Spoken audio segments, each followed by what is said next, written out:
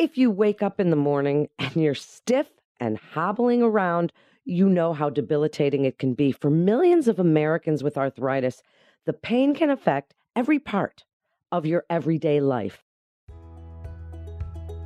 Welcome to our Health Talk podcast. I'm Melanie Cole, and we're here today with Dr. Jordan Simon. He's the director of the Joint Replacement Center at Montefiore Nyack Hospital. Dr. Simon, I'm so glad to have you with us today. Tell us about the different types of arthritis that you see. People have heard rheumatoid and osteo. What do they mean? What are the differences? So basically, the different types of arthritis can be boiled down into two general topics. Osteoarthritis, which is the more common type, is the wear and tear type of arthritis, the type of arthritis that people get after injury or cumulative repetitive wear of joints from heavy activity, and that's the more common type. Rheumatoid arthritis, which is a type of inflammatory arthritis, is more of an autoimmune disorder, which is really a systemic disease, and that is, again, one type of inflammatory arthritis. Other types of inflammatory arthritis, such as gout or psoriatic arthritis, are similar in that it's an immune response that attacks the joints from within. So basically, osteoarthritis, again, more common, wear and tear, and the rheumatoid arthritis is inflammatory, and that's an autoimmune disease, and that's usually managed medically, whereas osteoarthritis tends to be managed more symptomatically. Thank you for that good explanation. And today we're going to concentrate a little bit more on osteoarthritis. You mentioned that it's from wear and tear. What joints does it affect most often? Well, osteoarthritis can affect all joints in the body. Most often we see it in the knees, the hips, and the hands. Shoulder is not far behind either, but really the hips, knees, and the hands are the most common. So I'd like to discuss when you think it's time for somebody to come to see an orthopedic surgeon or really a physician to assess that pain and some non-surgical treatments that we might try once you've diagnosed what it is. When do you think is really the best time? Well, I think that's a difficult question to answer in a general sense. It's obviously a very individual decision when it's time to see your doctor. In general, if somebody has achy pain that's really not getting in the way of their activities, but it's just a nuisance, and they're able to manage it with over-the-counter medications or just changing their activity, it's probably not necessary to see a physician. But if somebody has pain that's severe enough to take medication on a regular basis, or the over-the-counter medications just aren't taking away the pain, or if the pain wakes them up at night, or if it's causing them to have a noticeable limp or curtail their activities, then it's probably time to see a physician and get things checked out. That's really good advice, Dr. Simon. So let's speak about some of those things. Now, exercise.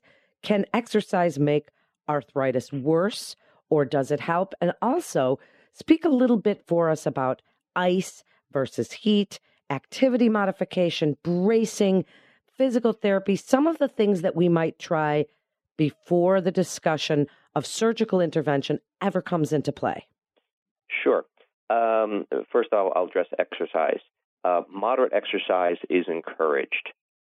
If somebody is sitting in a chair all day and then they go to get up and they have a little arthritis, they're going to be sore, they're going to be stiff, and they're really going to have a tough time getting moving.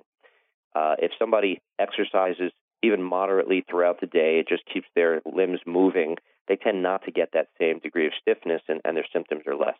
So we definitely recommend moderate exercise and just general activity throughout the day. That being said, high-impact exercises such as running, jumping, things like that can exacerbate the symptoms of arthritis.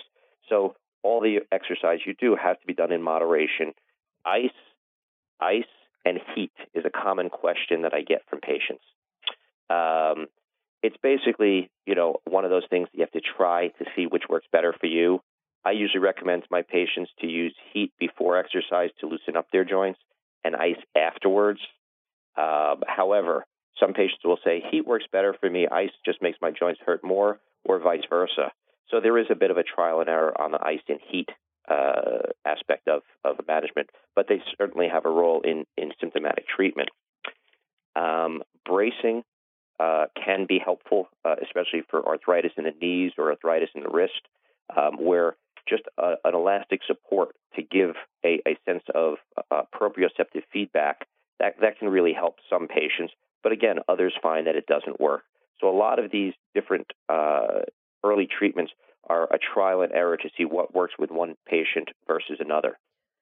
Dr. Simon, when does the discussion become about injection therapy with cortisone and viscosupplementation and PRP stem cell? There's so many options today. What does that look like? So usually when I see a patient with a diagnosis of osteoarthritis, I try them on simple things first, as we just mentioned: exercise, ice and heat, bracing, and oral medications. Usually I like patients to start with over-the-counter anti-inflammatories such as ibuprofen or naproxen, which is Advil and Aleve, respectively. There are prescription-strength anti-inflammatories can be taken by mouth, but they have potential side effects. With the knee especially, there are options such as steroid injection or viscosupplementation injections, which are easily done in an office setting. It can be done in the hip as well, but it's not quite as easy. In the shoulder, it can be done. But basically, these are reserved for patients that have failed early interventions such as exercise, physical therapy, and oral medication. As far as the choice of what to inject, that's a discussion unto itself. In general, I use steroid as a quick-acting relief measure for somebody who's had an acute flare-up of arthritis. For somebody who has more chronic pain, where it's just generally achy and becomes painful with activity, I might start with cortisone to calm it down and then follow that up with the viscosupplementation, which are generically called lubricant injections. As far as platelet-rich plasma goes, that's a more controversial injectable that we can do in the office. Whether or not it's really going to help is controversial. The current studies show that it may be equally as effective as viscosupplementation, but the jury is still out on that. And the final one that you mentioned is stem cells. My personal feeling on stem cells is it's not ready for prime time.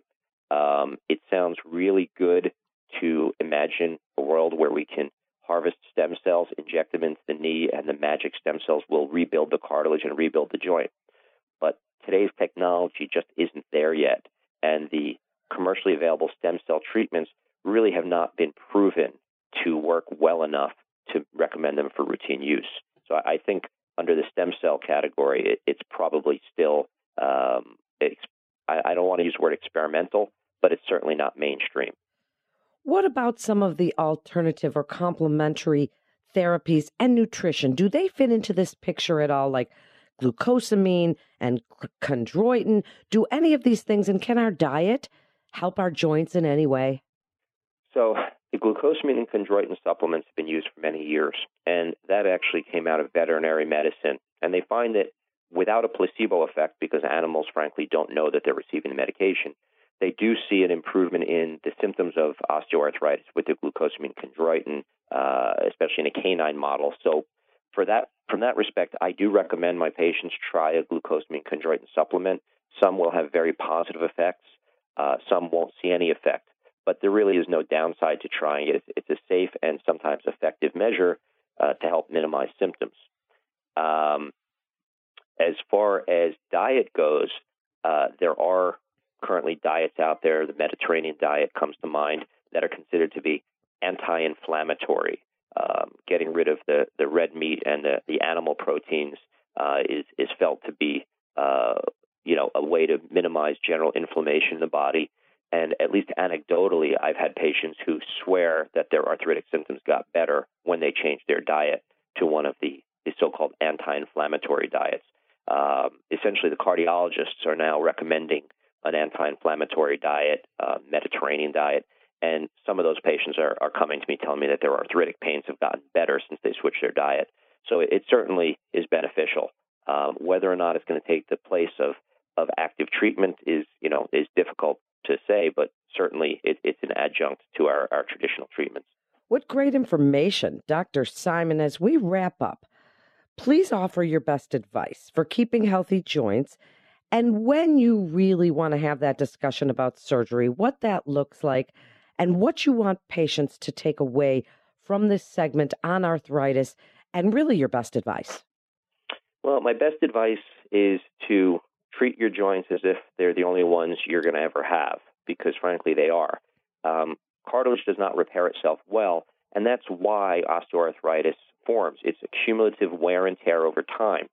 So the less we beat up at our joints early on in life, the fewer problems we're going to have later on. That has to do with moderation of diet and exercise, keeping your weight down to a reasonable level. Overloading a joint that has some arthritis is going to make it more symptomatic than if you aren't overloading it. So weight loss is important. As far as when to consider surgery, I think that there is certainly a role for surgery. As an orthopedic surgeon, I do a lot of joint replacements, but I reserve that for patients that have really failed non-operative treatment. Joint replacements are very good at relieving symptoms of arthritis, and it really can restore somebody's quality of life. However, they're not perfect operations, and it's not going to be exactly the same as the joint you were born with. So the best thing you can do is try to maintain the health of your joints throughout your life so that you don't have to have a joint replacement.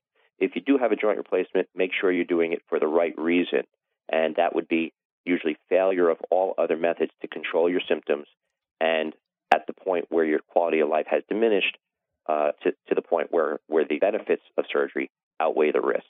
It can certainly restore function and lead to a better quality of life, but the decision does need to be made in an informed fashion and after all other measures have failed. Great information. Dr. Simon, what a great educator you are. Thank you so much for coming on and sharing your expertise about something that so many millions of people suffer from, the pain of arthritis. Thank you again. And thank you for listening to this episode of our Health Talk podcast.